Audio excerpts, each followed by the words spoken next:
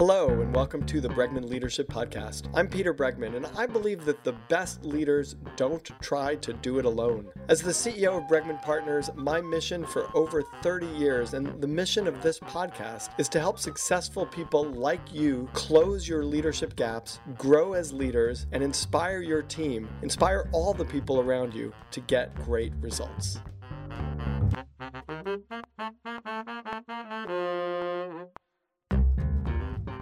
We have with us today on the podcast Rishad Tobaccowala.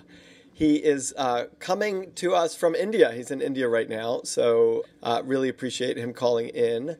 The book that he has written most recently is Restoring the Soul of Business, Staying Human in the Age of Data. He is the Chief Growth Officer at Publicis Group, an advertising communication firm with 80,000 employees worldwide. He's been hailed by Time Magazine as one of the top 5 marketing innovators. He's been recognized by Business Week as one of the top business leaders. And he has experience with companies like Facebook and Google and Apple and Pixar and Starbucks. He talks about them in the book, Netflix, Domino's. So as I always like to do on this podcast, I'll be speaking to him both as a thought leader as well as an executive and someone who, within his own firm works to put his ideas into practice so that it's not just theory, but it's, the challenges of being a leader and putting important ideas into practice. Rishad, welcome to the Bregman Leadership Podcast. Thank you very much. I'm honored to be here. So, Rishad, I want to start, you talk about restoring the soul of business, and I want to start with the idea of soul in business, or the soul of a business. And one of the things that caught my eye about this book is that when, over the summer, I was on vacation with my wife in an island called Madeira Island off the coast of Morocco and Portugal. And we were staying at a vineyard, and it was this sort of inn that was also a vineyard. It was run by family members. The family were out there. All of the family members were picking grapes. It was the harvest season. And I was in a conversation with the woman who was part of the family who ran the inn and operated the vineyard. And the conversation we had was she didn't want to change the soul of this inn. There's a million hotels out there that you can stay at, and really luxury hotels and nice hotels and hotels that have strong brands and franchises, and you know what to expect, but they lack a soul. And there was something about this inn and this family and the way they operated this that felt soulful to Eleanor and me. And we were in later conversations about saying, what does it mean for a business to have a soul? What does it mean for a house to have a soul? What does it mean? And there's a lot of criticism of business as a structure that gets given too much personality, meaning a business, in effect, is a corporate structure that has the rights of a person in many ways. But, should it have the rights of the person? Because there's people working in it, but the business itself is not a person. And so I'm really interested in eventually we're going to get to some very specific keys that you talk about around bringing and being soulful as a business and bringing soul into the business. But I want to start with, what do you mean by soul? What does it mean for a business to have a soul? Perfect. So I look at the soul of a business combining two things, a spreadsheet and a story. So most businesses today have become intensely spreadsheet and data driven. And I believe businesses need to have spreadsheet and data because those are things like profits and losses and employees and deliverables and the underlying economics. And I believe that businesses that do not have underlying economics are unlikely to succeed in the medium or long term. So let me just pause you there. I agree 100% with you about that, right? A business can't succeed without having the fundamentals. But you're saying that's part of the soul of the business, is the spreadsheet? That is part of yes. So part of the soul of a business is the spreadsheet. And however, what people have decided is to only focus on the spreadsheet. And my belief is the soul of a business is the spreadsheet plus the story. So the story of a business is the following, very much like the inn you went into. First of all, it's the talent of the people who work in the business. The second is the culture, the heritage, and the pedigree of where the business came from. Third is the emotional feeling that it leaves its customers and consumers or people with. And so successful businesses combine the story and the soul. So let's say something as simple as airlines. You look at two businesses, United Airlines and Southwest, and you basically say they're in the same category. 80 to 90% of what they do is mandated by government exactly how they should do it. They fly exactly the same aircraft. One business does really much better than the other business, both on the economics of the business, but as well as where you want to fly if you had a choice. And to a great extent, it's combining the story and the spreadsheet is the soul of a business. And we have either become intensely spreadsheet-driven businesses in today's data-driven world, or we basically forget the spreadsheet, and then we really don't have a soul of a business. We have a commune. Okay, so to a great extent, the inn you went to had an underlying economics that I have no doubt that while their margins may have been either lower or could have even been higher, there were margins to be had. So they were running a business. So that's what I mean by soul. It's spreadsheet plus story, not just the story. So why is the spreadsheet an important part of the soul? Like if I think of the human being, I think we've got like the soul, and we also have like physical functions, and we have structure, and there's like other parts of us. We're not all soul. We're physical beings with soul, unless you feel, and you may be right, I have no idea, that we're all soul, like the physical nature of who we are is soul. And that might Yes. be what you think also. Yes. So what I basically believe is the soul is a combination of things. It's not one thing. So for the human being, I believe the soul is this very interesting combination of physical, mental, and emotional. And when they're in sync, that is what a human being to a great extent is. And if you take away one of those three, you have something much less interesting. So you could be mentally fantastic and emotionally wonderful, but you don't look after yourself, so you're going to die, right? And so in many ways, the physical nature of a human being could be the equivalent of a spreadsheet. And the mental and emotional part of the human being is the story. Interesting. So And it's not, you're not combined, saying that the soul lives in the body. You're saying the soul is the body, and that the soul is the umbrella that holds everything about existence that a person is, and you think the same thing about an organization. yes. And successful businesses have been like that, but more recently they have tilted. So they have sort of floated away from their body, and they think that's what success is. Uh, So what's the difference? You talk about story, and you have a section in the book, Fusing Story and Spreadsheet. So it's like bringing these elements of the soul together. What's the difference between story or brand? Like, or brand and soul? Like, is brand soul? Because people can construct brands that, in some ways betray who they are as a company, but they're doing it for marketing purposes. And how is brand either soul or not soul? so the way I look at it is the brand is a component of the soul, but it's not the soul. Or it's an expression of the soul, but not the soul. So maybe that's better. It's an expression of the soul, but not the soul. So think about it as if the soul is the story, the emotion, the culture, and the people of an organization. The brand is basically a story or an experience that they deliver to an individual, which therefore basically is both a trust mark, which is, hey, when I interact with this particular company, I get this kind of experience, right? But that experience has been delivered by the company. So, for instance, my sense is that Apple, the company, is not the same as Apple iPhone.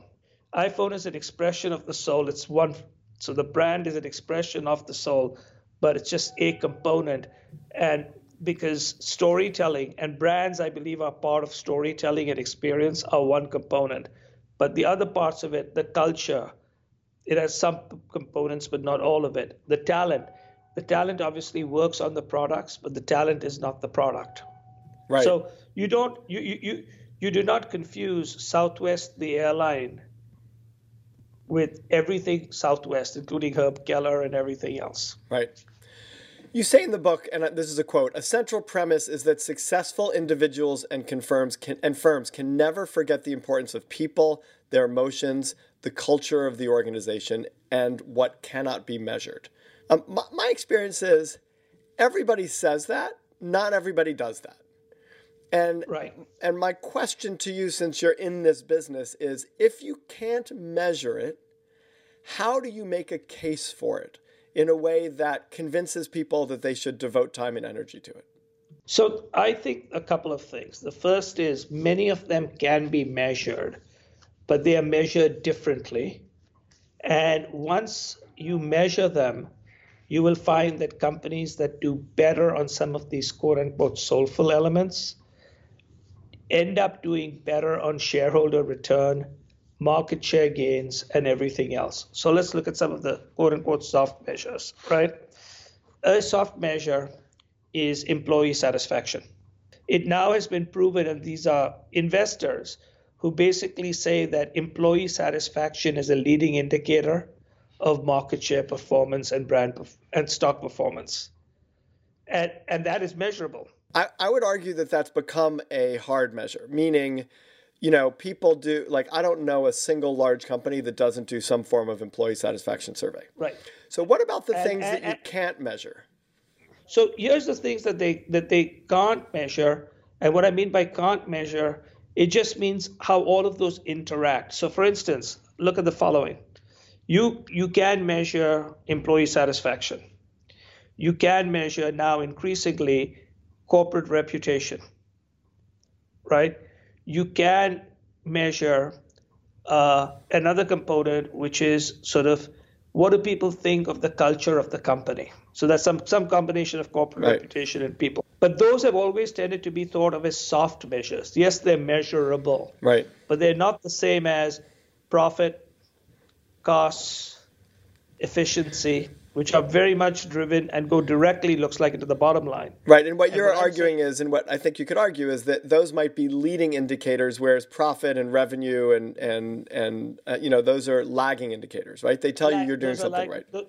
Yeah, those are lagging indicators. But what we tend to basically do is we try to then not recognize the connection. So, for instance, you have a profit margin problem. You therefore decide one way to solve the problem is cut your costs. You cut your costs in such a way that it increases your profit margin on one end, but on the other end, you've done it in such a way that it impacts your customer satisfaction, your employee satisfaction, and the culture of your company. Right, which has been, this long conversation about short-term versus long-term. Like short-term, you can impact your profitability in a way that ultimately long-term hurts it. But what is happening today is because of the real pressures of the marketplace, which is, outside of a few companies, there seems to be an emphasis to focus on the short term. Mm-hmm. That's what people management thinks, right, that they should focus on the short term. There's an emphasis on speed, and there is an emphasis on data, because data becomes a common language, right? So data is the common language that you and I can understand. When we put up charts in France or in almost every country that uses, let's say, the Roman numerals, mm-hmm, everyone can understand those. Right. Right? And those don't need elegant forms of translation to translate into Mandarin or anything else. A number is a number is a number. Right. Right. My basic belief is, at the very same stage, see what happens when someone like a Disney goes to the market, cuts its margin in order to launch Disney Plus. Its stock goes up. Right. Okay. So in the old world, it was basically, so my thing is, it's actually the market is much sharper and smarter than CEOs claim it is, right? Markets know, But markets know when you are faking it, where you're basically saying, I can't make the number and I'm pretending I'm doing a long-term investment. Mm-hmm.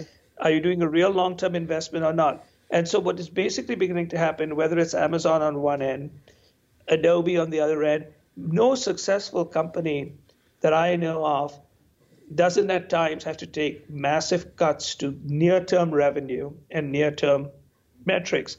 But as long as they have a plot and a plan, and then they can explain it, the markets actually support them. Right. And so a big part of it is markets are not as stupid sometimes as CEOs think they are. Right. You talk about in How to Lead with Soul, you have these 5 elements, right? Honesty, empathy, humility, inspiration, and vulnerability. Yes. So you're sort of defining soul in a way, or you're defining, like a soulful business is one in which the leaders are honest, empathic, modest, inspired, and vulnerable. Yes. Okay. So my question to you is how? Like, help us. Let's say there's a lot of leaders listening to this podcast. Help us all bring more honesty, empathy, humility, inspiration, and vulnerability into our lives and into our leadership. What suggestions do you have for us to restore soul into our businesses or bring more soul to our lives? So, Leading with Soul is the chapter that sort of wraps up, is one of the wrapping up chapters of the book. And I just noticed this morning that the FT Person of the Year, so the Financial Times Person of the Year, was Satya Nadella.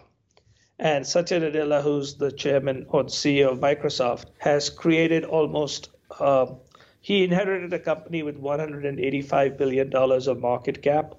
And 6 years later, it's $1 trillion of market cap. So with the exception of Tim Cook, he has created more value than anybody else. And what are some of the things that he's known for? Number one, he's known for empathy, right? He drives that. And so there's an entire chapter in my book called Have More Meetings. And in that, I talk about how to have meetings with empathy. A second thing that he's known for is a growth mindset. Sorry, give us a quick a snippet on how to have meetings with empathy. Give us one thing we can do that would help us have meetings with more empathy. To have meetings with more empathy, you need to do 3 things. The first is you need to basically listen to the other person and put yourself in their shoes, number one. Number 2 is you need to tell them about how you were in a situation like them. So then there's sort of a resonance. But third and most importantly is you want to frame everything through their eyes or through their mindset. And that is a big part of it, which is I am listening to you, I hear you, and I can see you. That's a big part of empathy. A second part of it is of this soul is people who upgrade their mental operating systems. Mm-hmm. So upgrading their mental operating systems, a subcomponent of that is a big part of what I mentioned, and which is a big driver again in Satya Nadella's turnaround, which is he calls it the growth mindset, right? He says you need to have a learning mindset versus a know-it-all mindset. And so how do you upgrade your mental operating system? I keep reminding people that today most of us are using an Apple phone, which has its 13th version of the operating system. And most humans haven't even got to the second version of our operating systems. So how do we upgrade? So what is you need to basically, to have soul, you need to continuously improve. To have soul, you need to be empathetic. So let's pause for a second on that, because I think it's a great analogy, right? So we're on iOS 13, right? So it's our 13th operating system. What do we do as human beings to upgrade? Like, how do we even begin to think about upgrading our operating system? What's the process? There are three ways to upgrade the operating system. The first is when real operating systems are upgraded, people work on it every day for a year, if you think about it, right? So my proposal is that everyone should spend and invest an hour every day learning new things, or purely learning. So you need to invest in learning. So We didn't go from iOS 12 to iOS 13 with no work. There was probably 2-3 years of engineering work, right? They probably are working on 13, 14, 15. So that was number one. And do you have thoughts about what people should be learning, or learn anything you want to learn as long as you're learning? So I believe you can learn anything you want, but the suggestion I have is whenever you hear of something at work that you do not understand, write it down and go investigate it. Second is, if you see something that you feel interesting about or passionate, go participate in that. So one is basically simply don't run away from things you don't know. Spend time growing your skill set. A second one is to try to do one new thing a day, which is very different than learning. You pay attention to things which are different. So to a great extent, when you travel, when you fall out of your itineraries, when you really start traveling, because you're very aware of what's going on. So whenever you go to a new place, look at things differently, you actually are alive and you're learning. So I try to do one new thing. It may go to a new restaurant, walk home in a different way, do one new thing, meet one new person. That's very important. Investing 1 hour of your time learning and trying to do one new thing, both of those are doable. They don't cost a whole bunch of money. They're both doable. The third one is you don't do this every day. You do this once in a while. It is highly difficult, but it is more important in today's polarized world than ever before, which is build a case for the exact opposite of what you believe. So if you believe something, build a really strong case as to why you are wrong. And if you can't do that, then do you really know why you're right? Those are great. Those are sort of great thoughts. You talk about problem bosses, right? The narcissistic god, the micromanaging fiddler, the Oscar aspirant, the double agent assassin. So first of all, what I'll say is nobody thinks they're those things, right? We all know people that we think are those things, but none of the people who are those things think that they're those things. And what I also want to say is, like, part of our souls are, we probably have aspects of that in ourselves, right? So there's a way in which I am the narcissistic god and the micromanaging fiddler and the Oscar aspirant and the double agent. So I'm always a little suspect of externalizing the internal things that, you know, we might struggle with ourselves, looking at someone else and saying, you know, you're so narcissistic and that's evil and I'm going to kill you off, conceptually or through gossip. The reason people are these things are deep-seated, right? Someone who's who shows up as a narcissist, and we all know people who are leaders in organizations who are narcissists. In fact, I think there's more, of all of these things, I think there's more narcissists as leaders because that's something narcissists want to do, is they want to become leaders. And of course, they're not all narcissists. They just have certain tendencies. And like I said, we have those same tendencies, right? We wouldn't be human if we didn't have some element of ourselves that connects with all this. My real question underneath this is, what do you do about it? Like, if you have a boss that you think is narcissistic, what do you do? Right.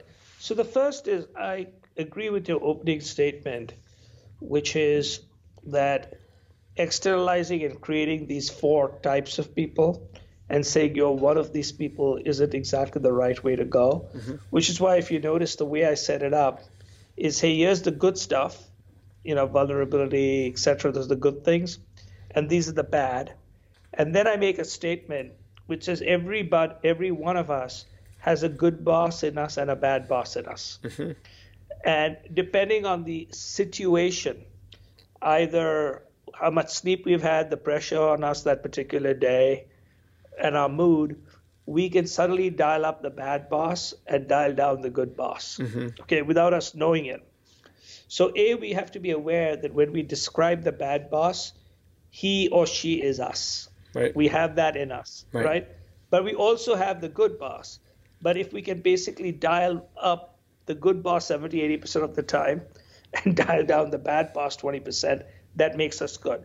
Now, that's the opening statement. Based on that, it becomes very easy to engage with a narcissist because, in effect, some percent of the time, we are narcissists too, right? And the way we do it is we call ourselves out when we are narcissistic to the narcissistic boss, okay?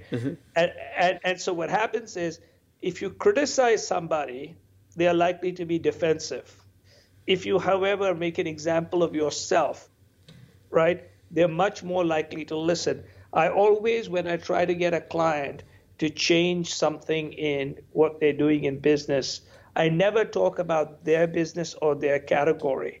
I talk about another business and another category. And they begin to see the commonalities, and they say, wait a second, that could happen to me. I said, possibly. Shall we think about what we do if that happens versus you suck, right? Right. But the other thing I try to remind people is some bosses are beyond redemption, maybe 10, 15, 20%, okay? A small percent, but they are. 20% is a pretty high percentage. Yeah, but right? Say 10, 15%, but still, the whole idea is if you've got 5 bad bosses and you can redeem 4, you still only have 1 bad, right? Because that's so, but it's still. Now, that particular stage, my recommendation is you try to get a new assignment, okay? Right. And if you can't get a new assignment, you leave the company. Because the one thing I've learned is corrosive bosses corrode completely, right? They corrode everything around them, and they corrode everybody around them, and you can't save it. You can't save the person. So I made a statement recently, and because of the place we are in the country, some of my good friends basically said, hey, you're talking about politics, you shouldn't talk about politics, but we understand what you're talking about. So I basically described a certain United States president as a turd, right? And that anybody that was working close to him was like toilet paper. They got soiled. Okay? Right. That regardless of who you were, your reputation would go down in flames because you would go in saying you can solve for this, but eventually that stuff soiled you. Right. So there's, in some ways, there's a certain narcissism. Clean up, but you were like a toilet paper. In your cleanup, you got. And in a way, there's a certain narcissism in trying to save, in trying to be the person who can resolve a situation. Right. Yes. And so what basically happens is, my belief is, when you have people like that, the only thing that can go wrong is yourself. There's nothing you can do to save the situation. And so in that area, I suggest to people that they should leave, because if they stay next to a corrosive boss, the boss ain't going to change. They're just going to get more corroded. Right. Rishad, we've run out of time. It's such a pleasure to talk to you. I think this is a sort of deep topic requiring a lot of thought, in terms of ourselves as individuals and where our soul is, and then the businesses that we're working for and where the soul of the business is. So I really appreciate you coming to the show and speaking about it. We've been talking with Rishad Tobaccowala, Restoring the Soul of Business, Staying Human in the Age of Data. Rishad, thank you so much for being on the Bregman Leadership Podcast. Thank you very much.